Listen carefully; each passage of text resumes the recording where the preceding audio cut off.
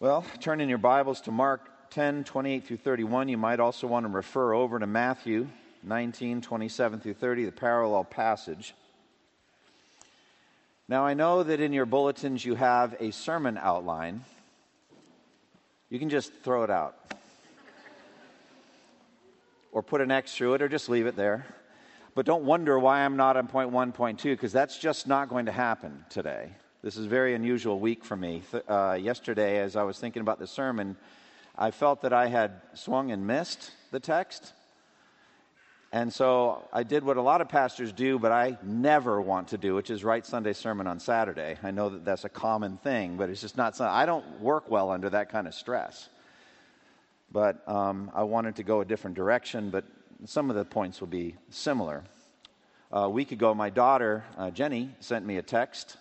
She asked if I would be willing to bring a pack and play to church. That's a portable crib, so that they could use it this week. So I texted her. I said, "What's in it for me?" Now, my kids know I do this kind of thing from time to time. My wife will ask me a favor, and I'll say that. "What's in it for me?" I just like playing with that a little bit. So she texted back something like this: "Not much. I'll owe you a small favor, within reason." So she gave me a kind of a coupon I can turn in, but nothing big. So that's how that went. If you look at Matthew's version of Peter's question, you can hear a kind of an echo there. Matthew 19:27, Peter answered him, "We have left everything to follow you.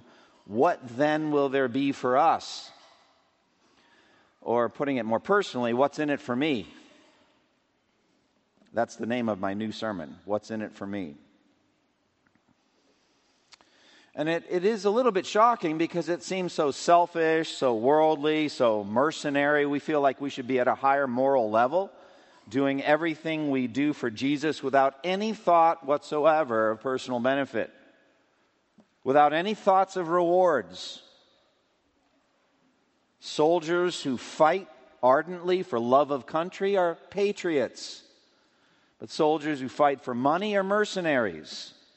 We feel like we're called to a higher level in terms of virtue in our service to Christ, a more perfect standard.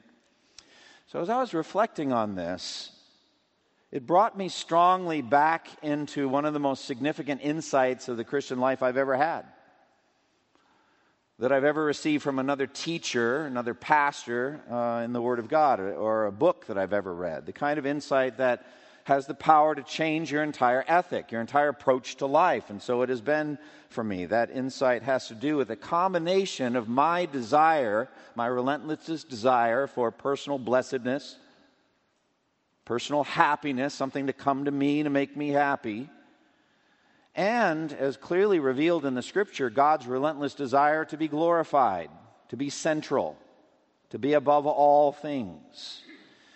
Now, the author of the insight, of course, is John Piper, a book, Desiring God.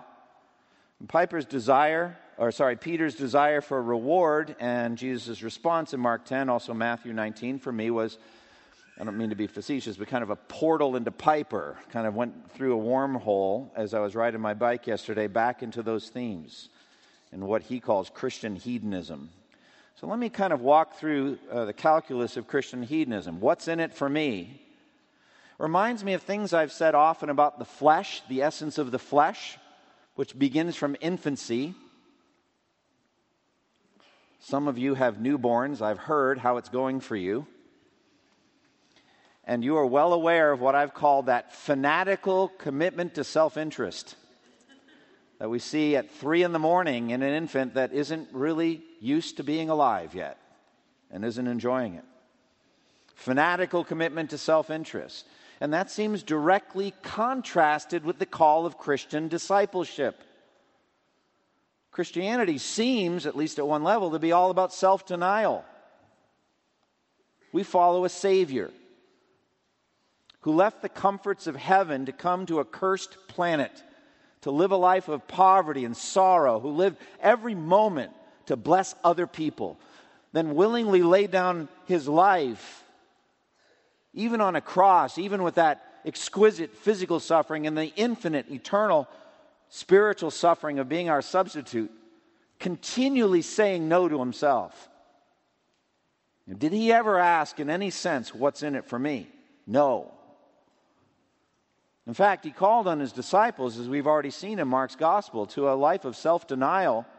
Mark 8:34, if anyone would come after me, he must deny himself, take up his cross, follow me. For whoever wants to save his life will lose it, but whoever loses his life for me and the gospel will save it.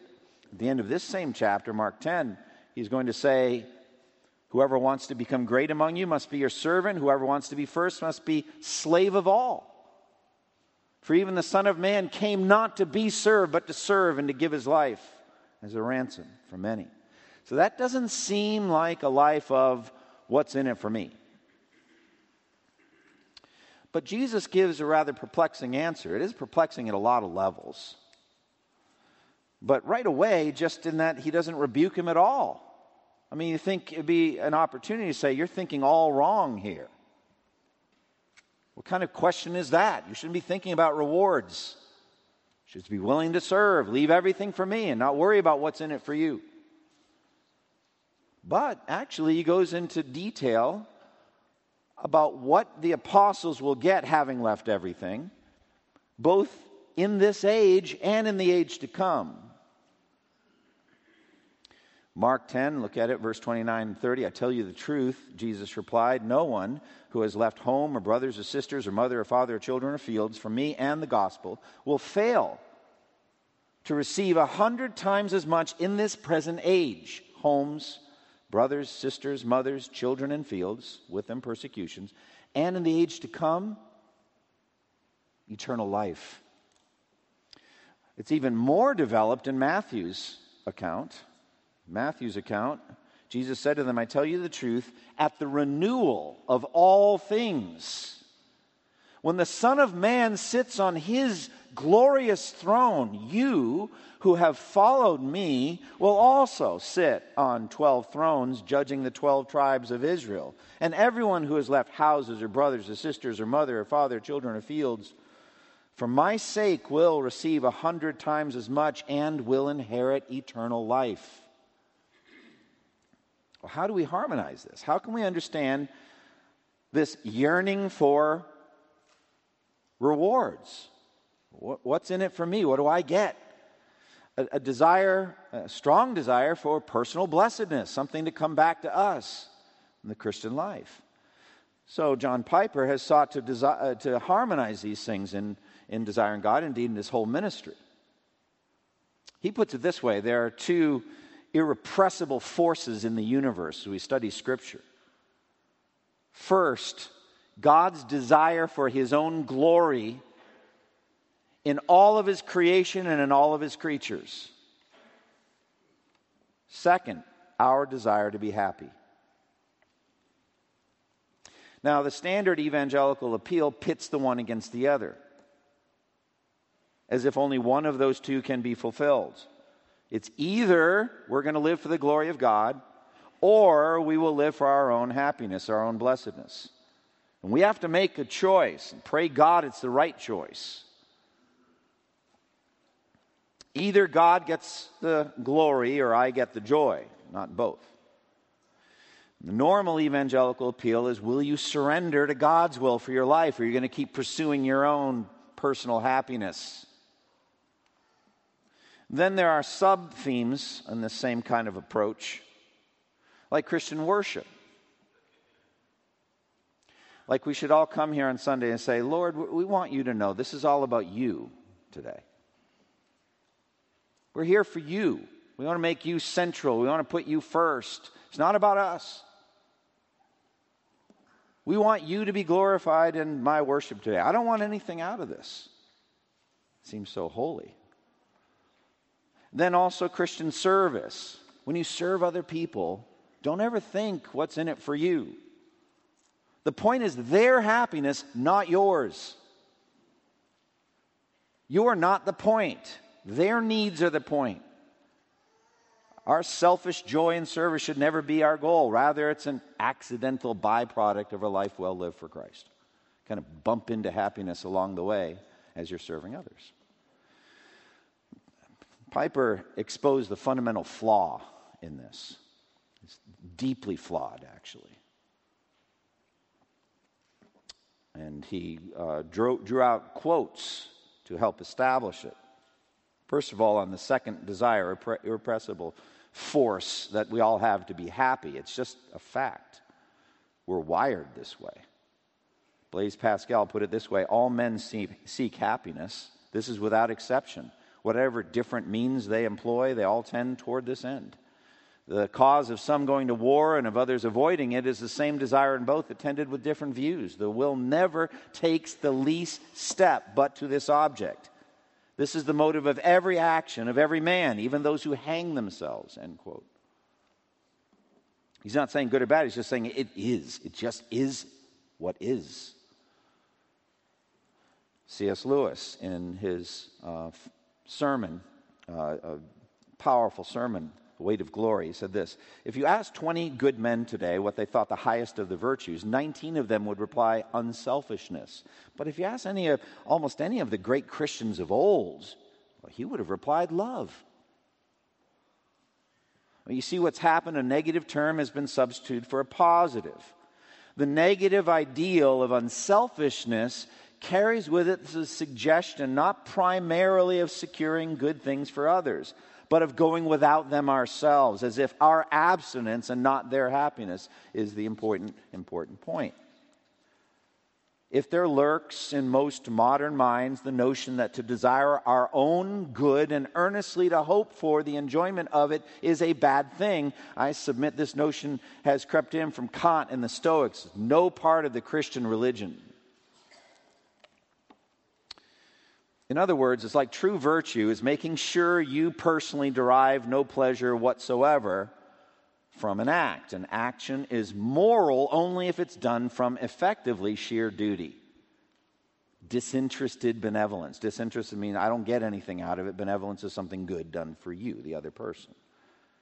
If you seek, if you desire, or if you should happen to receive any blessing from it, it's actually morally ruined to some degree. Rubbish, says John Piper. That's complete rubbish. It's not Christianity. Yes, it is true that God has a relentless desire to be glorified in all his creation and by all his creatures. God created all things for the praise of his glory. And when redemption is finished, the entire universe, the new heaven, new earth, the new Jerusalem are going to be radiating with the glory of God. But our desire for personal delight and happiness is not an enemy to that. Not at all. Actually, God created it for that. He created that drive for personal fulfillment and pleasure and happiness and satisfaction to find its residence in God. In God. So Piper adjusted the Westminster Shorter Catechism. What is the chief end of man? The chief end of man is to glorify God by enjoying him forever. God is most glorified in us when we're most satisfied in him. That's his well-known slogan. The more we say to God, I want you. I want as much of you as I can get. I'm hungry for you, oh God. The more God's glorified. Especially in worship. I mean, do you realize how, I know it sounds all holy and all that, but imagine coming to God and saying, God, I want you to know I don't really personally have any needs today, but you apparently are kind of needy. You need my worship. So I'm here to give you my worship. Hope you're satisfied with it. I can see God saying, can I just tell you something about what's going on up here in heaven? First of all, before anything was made, I was fine. Perfectly blessed within the Trinity. Secondly, I'm made out of fullness, not out of emptiness. I don't need any of my angels or people to praise me, but I just want you to know, I got 100 million angels up here who are doing a phenomenal job. You guys are pathetic. I don't need you to worship me. You need me, and you need to worship me. So come hungry and I'll feed you. That's what true worship is. Same thing. It's like seeking our pleasure vertically in worship is what it's all about. It's saying to God, you are what I want. You're what I need. And then horizontally, the same thing. It's like, can you imagine serving another person and say, I want you to know I get nothing out of this exchange. Hope you're blessed by it. Piper brings it home like anniversary, like giving your wife flowers. And imagine that's saying that to her. I want you to know I'm not enjoying this moment at all. I'm not getting anything out of this horizontally. I hope you enjoy the flowers I bought you. What he calls dutiful roses. That's corrupt. Love is, I find my blessedness in your blessedness, right? I find my happiness in making you happy. It makes me happy to make you happy. It makes me blessed to bless you. That's why I'm a cheerful giver, because I'm excited about blessing you. Vertical, horizontal, that's what we're talking about here. So rather than being shocked by Peter's question, we've left everything to follow you, what then will there be for us? We should delight in Christ's stunning promises of rewards, both in this life and in eternity. We should yearn for him. We should be yearning for him. We should want as much as he wants to give us in that next world. C.S. Lewis put it this way: the New Testament does have lots to say about self-denial, but not self-denial as an end to itself. We are told to deny ourselves and take up our crosses in order that we may follow Christ and find our lives in him. It says it right there in that passage. And nearly every description of what we shall ultimately find if we do so contains an appeal to desire for us. Indeed, if we consider the unblushing promises of reward and the staggering nature of the rewards promised in the Gospels, it would seem that our Lord finds our desires not too strong but too weak. We are half-hearted creatures fooling about with drink and sex and ambition when infinite joy is offered to us, like an ignorant child who wants to go on making mud pies in a slum because he cannot imagine what is meant by the offer of a holiday at the sea. We're far too easily pleased. With what? What are we far too easily pleased with? The answer in the Bible is always the same: idols. Creatures, created things, going after them as our ultimate purpose in life. That does not satisfy. That's what the rich young ruler was doing. So that's the context. Let's look at the context. Peter's question in context. Remember last week, the rich young ruler, seemingly perfect seeker coming. But he was a fundamentally flawed man. As Jesus started on his way, a man ran up to him, fell on his knees before him, and said, "Good teacher, what must I do to inherit eternal life?" "Why do you call me good?" Jesus answered. "No one is good except God alone." Then Jesus uses the law of God to expose his need for a Savior. You know the commandments: do not murder, do not commit adultery, do not steal, do not give false testimony, do not defraud, honor your father and mother. But, unfortunately, the man thinks he passed all that test. He's basically a good person, just needing a little bit more to get him over the hump. "Teacher," he declared, "all these I have kept since I was a boy." Then Jesus probes his soul, searches him. Jesus looked at him and loved him. "One thing you lack," he said.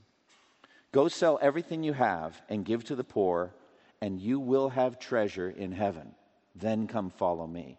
Now, based on my introduction to the sermon, that's an appeal to what Piper would call Christian hedonism. Give up what cannot satisfy you. Give up what you cannot hold on to gain something that will bring you eternal happiness. That's the invitation here. But the man can't take it. He's shattered. He leaves. His face fell. He went away sad because he had great wealth. Jesus then seizes the opportunity to teach about the eternal dangers of wealth. Jesus looked around and said to his disciples, "How hard it is for the rich to enter the kingdom of God." The disciples were amazed at his words. But Jesus said again, "Children, how hard it is to enter the kingdom of God. It is easier for a camel to go through the eye of a needle than for a rich man to enter the kingdom of God." The disciples are doubly stunned by this. They're wiped out by this. It goes against their theology of wealth and blessedness.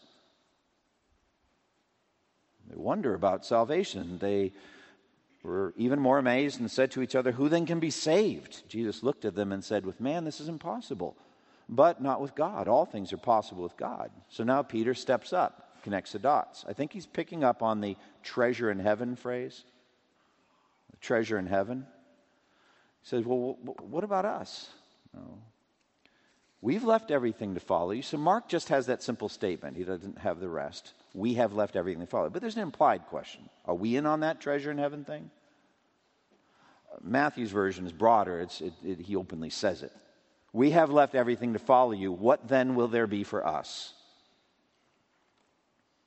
Now, let's remember how the apostles had, in fact, left everything for Jesus. He doesn't deny that at all, and how significant it was. Remember back in Mark chapter 1, 33 years ago when I started preaching on the Gospel of Mark, whenever that was? As Jesus walked beside the Sea of Galilee, he saw Simon and his brother Andrew casting a net into the lake, for they were fishermen. "Come follow me," Jesus said, "and I'll make you fishers of men." At once they left their nets and followed him. When he had gone a little farther, he saw James, son of Zebedee, and his brother John in a boat preparing their nets. Without delay, he called them, and they left their father, Zebedee, in the boat with the hired men and followed him. It's a big deal, walking away from your livelihood, stepping out in faith to follow Jesus like that. And Matthew, the tax collector, Matthew 9:9, as Jesus went on from there, he saw a man named Matthew sitting at the tax collector's booth. "Follow me," he told him. And Matthew got up and followed him, walked away from his lucrative tax booth. That took courage and sacrifice.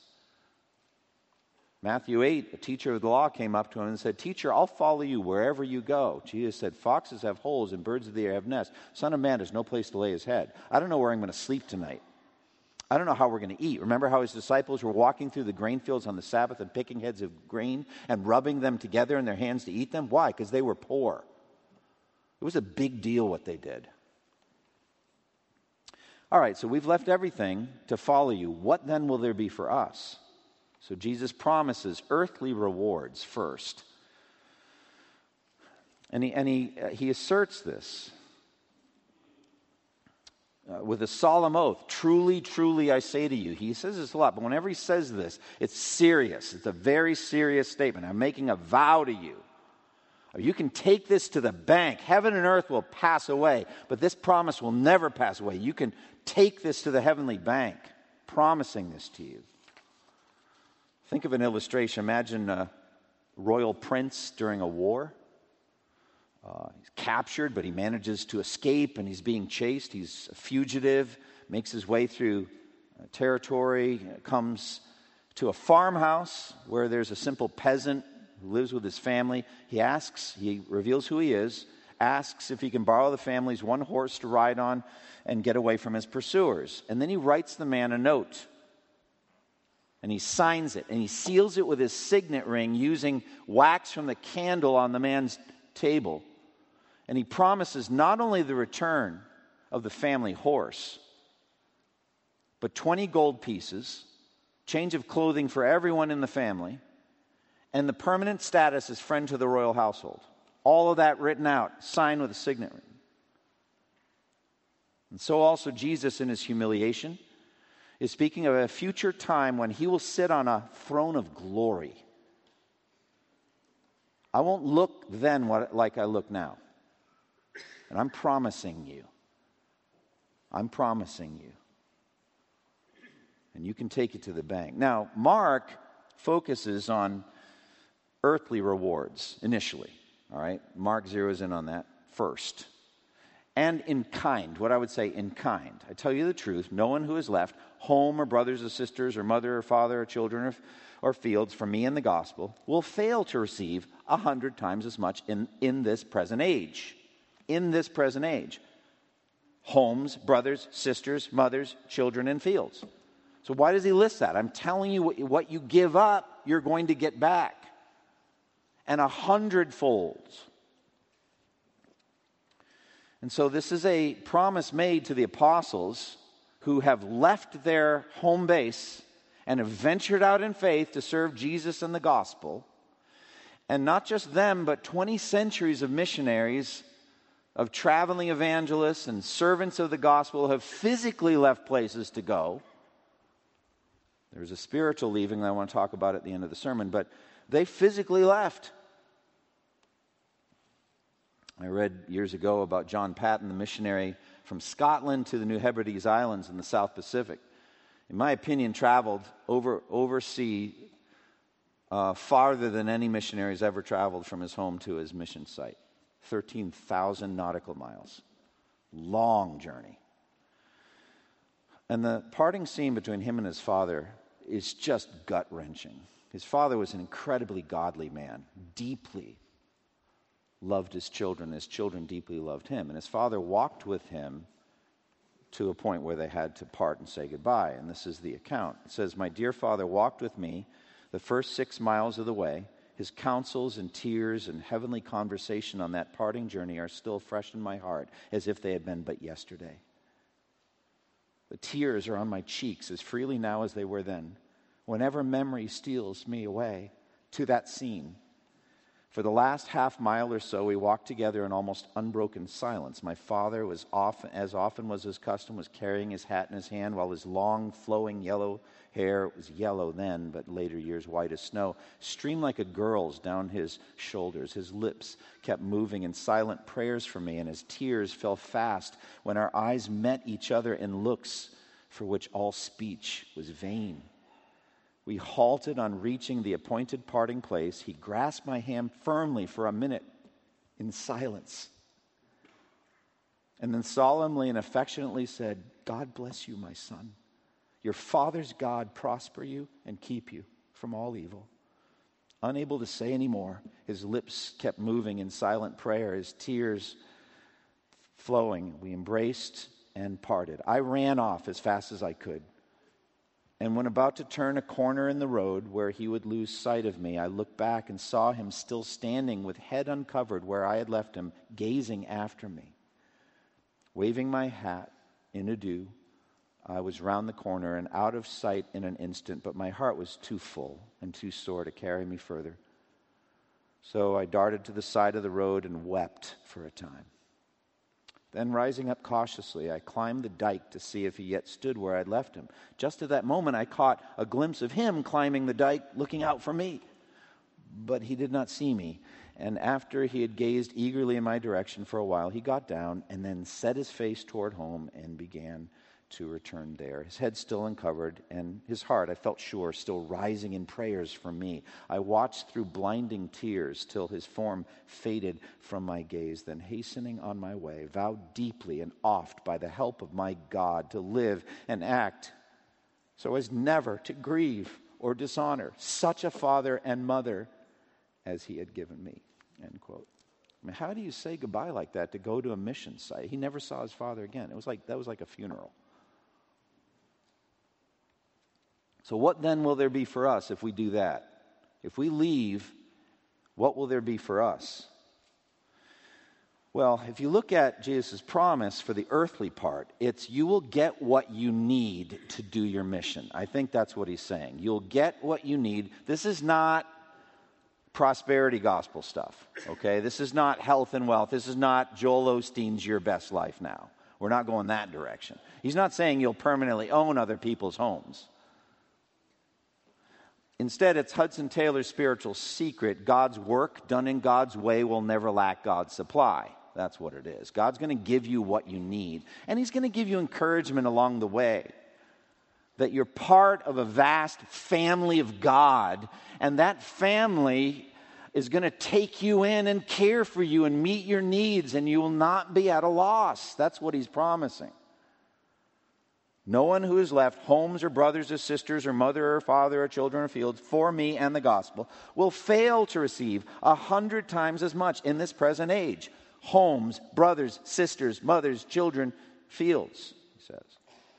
Now this relates to, I think, the practical promises and preparations made in Matthew 10 when he first sent the apostles out on the first missionary journey. Remember how he said, don't take any bag for your journey, take no tunic or extra sandals or a staff or any bag of gold or silver, because the worker's worth is keep. And whenever you go to some place, find some home there and stay there at that home until you leave. And then at the end of that, he promises rewards for the host family.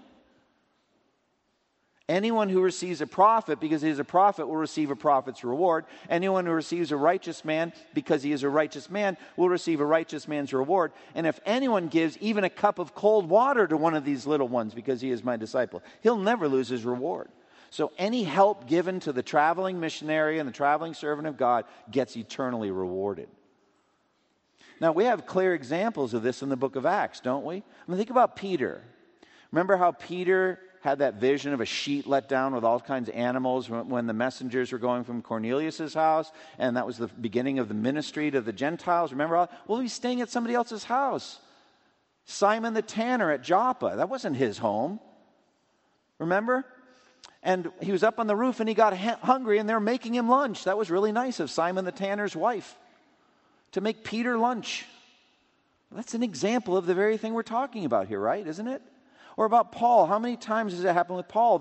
The resources for the ongoing mission are in the mission field itself. Paul goes over to Philippi, and there's a rich woman there named Lydia, remember? She hears the gospel, the Lord opens her heart, she comes to faith, and then she invites Paul and his missionary team to stay with her in her estate. When she, Acts 16:15, when she and the members of her household were baptized, she invited us to her home. If you consider me a believer in the Lord, please come and stay at my home. And she persuaded us. So they stayed there. That's one of the 100 homes or more, right? It's provision for those that are traveling out doing the gospel work. Or again, Paul in Romans 16:23 says, Gaius, whose hospitality I and the whole church here enjoy, sends you his greetings. Who's Gaius? I don't know, a host person. And then it also extends to family relationship. You leave your mother, you'll get 100 mothers. You're like, I don't know if I want 100 mothers or 100 fathers or 100 brothers. Doesn't matter, you're going to get them. And so he says here, Romans 16:13, greet Rufus, chosen in the Lord, and his mother, who's been a mother to me too. So Rufus's mother, Paul's adopted mother. I just picture her making him chicken soup. I don't know why. I'm always thinking she made him chicken soup. Rufus's mother. Jesus said you'll get 100 times as much in this present age. I've seen this in my life. My wife and I sold almost everything we owned and went to Japan. And when we got there, we were greeted by Japanese Christians and host people and all that who cared for us. I've seen it in China. I've seen it in Kenya, South Africa, Germany, Poland, Macedonia, Greece, England. That's my story. I've been in so many host families. They've fed me. They've given me their guest room. They've let me use their car. I've seen the promises. India, Pune, India. Stayed at the home of a dear Christian family there. Now, this is general benefit for all Christians. We're part of a universal church, aren't we? We're part of a big family of God. We got brothers and sisters all over the world. You haven't even met them yet. And as soon as you meet them, guess what? You're going to find out they love the same Jesus you do. They read the same Bible you do. You're part of a vast family of God. That's what he's talking about here. Now, he also added, and with them persecutions. Let's be honest. It's not going to be easy for you as you travel around. With them persecutions. You're going to suffer. You're going to go through very, very difficult times. Now, in Matthew's gospel, he promises more clearly eternal rewards. Now, in Mark, he says, and in the age to come, eternal life. Well, let's not minimize that. How could we? What is eternal life? Now, this is eternal life, said Jesus, that they may know you, the only true God, and Jesus Christ, whom you have sent. You're going to be lavishly blessed in your relationship with God for all eternity. That's what you get. Okay, yeah, that, but what else? Stop right there. That's enough. That's God. Remember what God said to Abraham in Genesis 15:1? Fear not, Abram, I am your shield and your very great reward. What do I get, God? You get me. Oh, that's enough. And I'll give you some other things too. But the other things aren't the point. You get me. In the age to come, eternal life. But he does get specific in Matthew's gospel in some kind of interesting ways. He says, at the renewal of all things, when the Son of Man sits on his glorious throne. Now, the renewal of all things, it's an interesting Greek word only used twice, palingenesis, again Genesis, a new creation, new heaven, new earth. He talks about it in terms of the soul. He washed us with the rebirth and regeneration by the Holy Spirit. That's the conversion. That's Titus 3. But here we've got this. And at the renewal of all things, when the new heaven and new earth comes in, and I sit on my glorious throne, then you who have followed me, the 12 apostles, will sit on 12 thrones judging the 12 tribes of Israel. What does that mean? I don't know, and I'm not going to tell you. I don't know. I'm not preaching on Matthew. I'm just alluding to Matthew today. But I don't know. It's just some people think it's millennial kingdom. Some people other. But it's just positions of honor, positions of authority, positions of glory. That's what you get. Far beyond anything you ever gave up. And this is part of Jesus' regular pattern of promising rewards. He doesn't just do it once or twice. He does it again and again and again.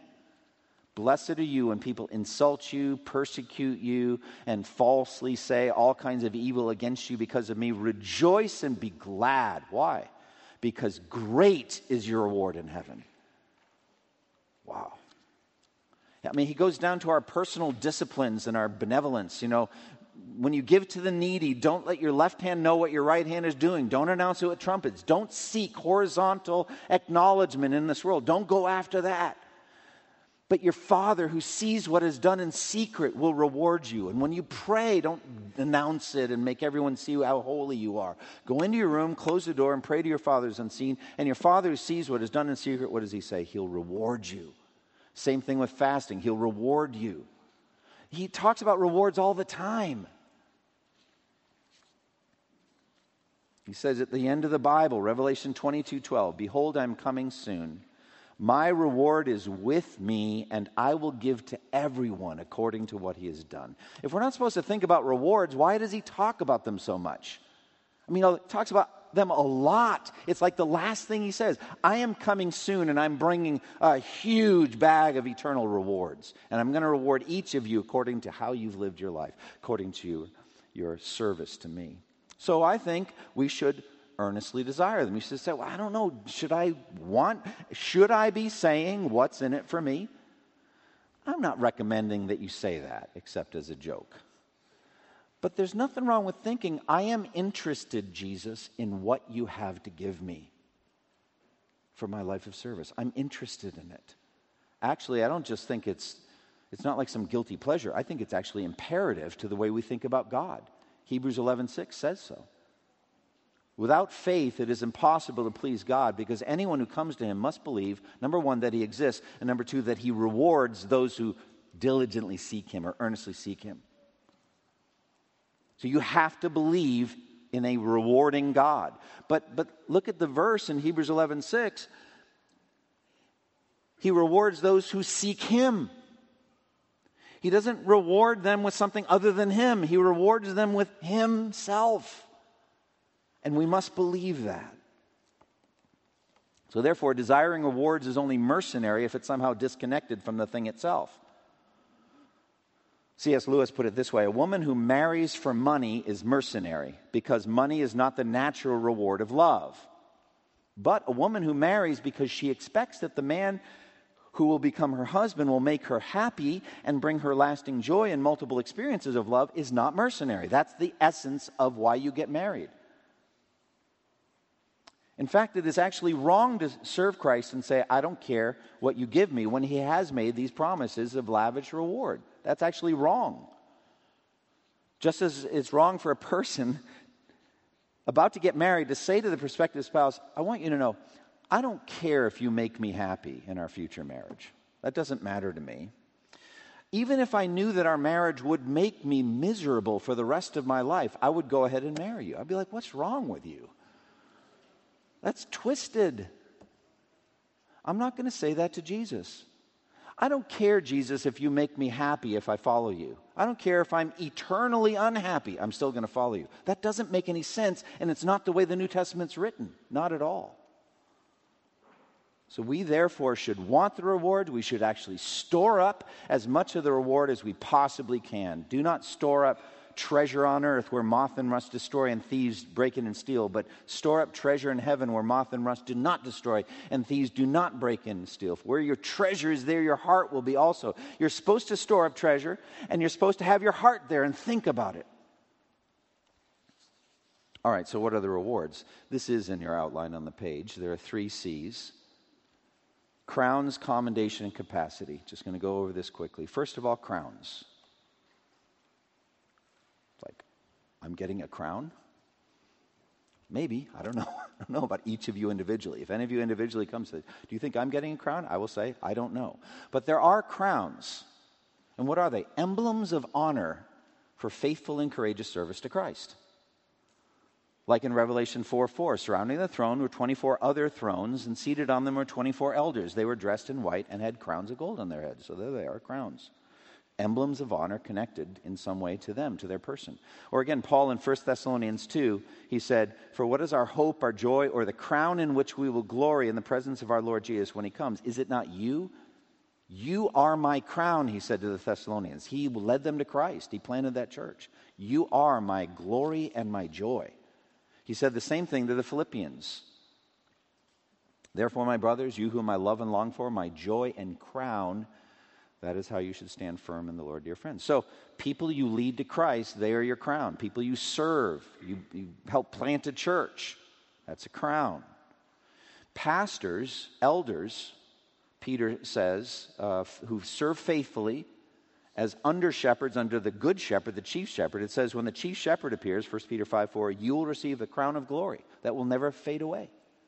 I mean, Peter wrote that to motivate elders and pastors to serve faithfully because they're going to get a crown of glory that will never fade away if they do. Now, I know that those 24 elders were casting their crowns down constantly before the throne of God and of Christ. That's their way of saying everything I have received and achieved came ultimately from you and by your grace for your glory. All of my crowns are a subset of your glory. So that's how it's married together. It's not a separate thing, but crowns. And then commendation. What's that? Praise from God, that God would speak well of what you did in your life. Most famously, Matthew 25, his master replied, well done, good and faithful servant. You've been faithful with a few things. I'll put you in charge of many things. Enter into the joy of your master. Well done, good and faithful servant. That's commendation from Almighty God. Or 1 Corinthians 4:5, it says, judge nothing before the appointed time. Wait till the Lord comes. At that time, the secret motives of men's hearts, all of that will be revealed. And at that time, each will receive his praise from God. So those three words, praise from God. I know heaven's all about praise for God, and well, it should be. We're going to praise God. But there is praise from God. Should you want that? I'm asking, brothers and sisters, should you want God to praise you? You actually should. You should want him to say, well done, good and faithful servant. You should want him to honor you. You should want him to praise you. Because he won't do it amiss. He won't do it lightly. And it will be so meaningful to you to have your Father express pleasure in how you lived your life. Praise from God. So that's commendation. And then finally, capacity. This is the hardest to understand, but I think it's true. God is infinitely glorious. No creature can fully take him in. But the more faithfully you serve in this life, the more of his heavenly glory you will be able to understand and take in. How do I think this way? I think of God's glory as an infinite ocean, and all of us like vessels or various volumes, like a thimble, a cup, a bowl, a bucket, a vat, a super oil tanker, different volumes. But the ocean's infinitely greater than any of them. All of them 100% full, but they just have different capacities.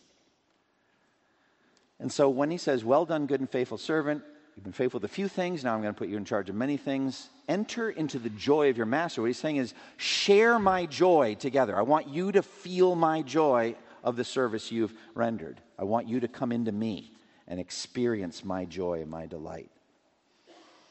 And so Luke 6:38, it says, give and it will be given to you, a good measure, pressed down, shaken together, running over will be poured into your lap. With the measure you use, it will be measured to you. That's where I get the different volumes, all right? What's poured into our lap? What is the reward? It's God. You get more of God, and he always has more to give you. So how much of God do you want in heaven? That's the question. Now, there's going to be some judgment day surprises. Look at verse 31. Many who are first will be last and last first. People we thought were great maybe weren't as great as we thought they were. And then some obscure brothers and sisters are going to be elevated. Like the woman, remember the widow that gave the copper coins? And Jesus said what? She put in more than anyone. Many who are first will be last and last first. So therefore, Paul says in 1 Corinthians 4:5, judge nothing until the appointed time. Wait till the day. And at that point, we'll find out. George Whitefield, one of the greatest preachers of all time, wanted this to be his epitaph on his tomb. He said, here lies George Whitefield. What sort of man he was, the day will discover. Well, that's pretty simple. In other words, here lies George Whitefield. What he was like, you'll find out on Judgment Day. And so that's the point. It's like the final day will reveal how we actually served the Lord. All right, quickly now, lessons, and we'll be done. First and foremost, if you're an unbeliever, you walked in here as an unbeliever, it's not for you to be storing up treasure. The Bible actually reveals if you're not yet a Christian, you're storing up wrath every day. So come to Christ. Trust in Him. Trust in His precious blood. This is what He says to you in John chapter 6. When you come and ask Him, what must we do to work the works of God? This is the work of God, to believe in the one He has sent. Believe in Jesus. And then you can start storing up treasure in heaven. Now, for you Christians, I would just say, in your own way, say, what's in it for me? Help me to understand heavenly rewards and store them up. Help me to store up as many as possibly can. Now, I want to speak specifically about the dynamic here of leaving things for Jesus. Some of you will be called, and you don't even know it right now, to leave your home, your country, your family, your friends, and go somewhere overseas, some other place to serve Christ. You're going to be called to do something you never thought you could do. Drink in the promises here. God will take care of you. He will meet your needs. Do not be afraid, but step out in faith to go do great things for God. He will provide for you. God's work done in God's way will never lack God's supply. He will take care of you. Now, most of us are not going to be called on to leave our familiar surroundings, but we are to live lives of aliens and strangers in this world, to venture out by faith in serving Him. Some of this church is going to leave this church in the next year to go church plant. You're going to join our church planting effort. You're going to stop coming here on Sunday mornings and go to another place. And it's not because, I hope, you don't like us. It's because God's calling you to do a work, to venture out. Be willing to do hard things. Be willing to venture out. Be willing to risk things in your service to Christ. Close with me in prayer.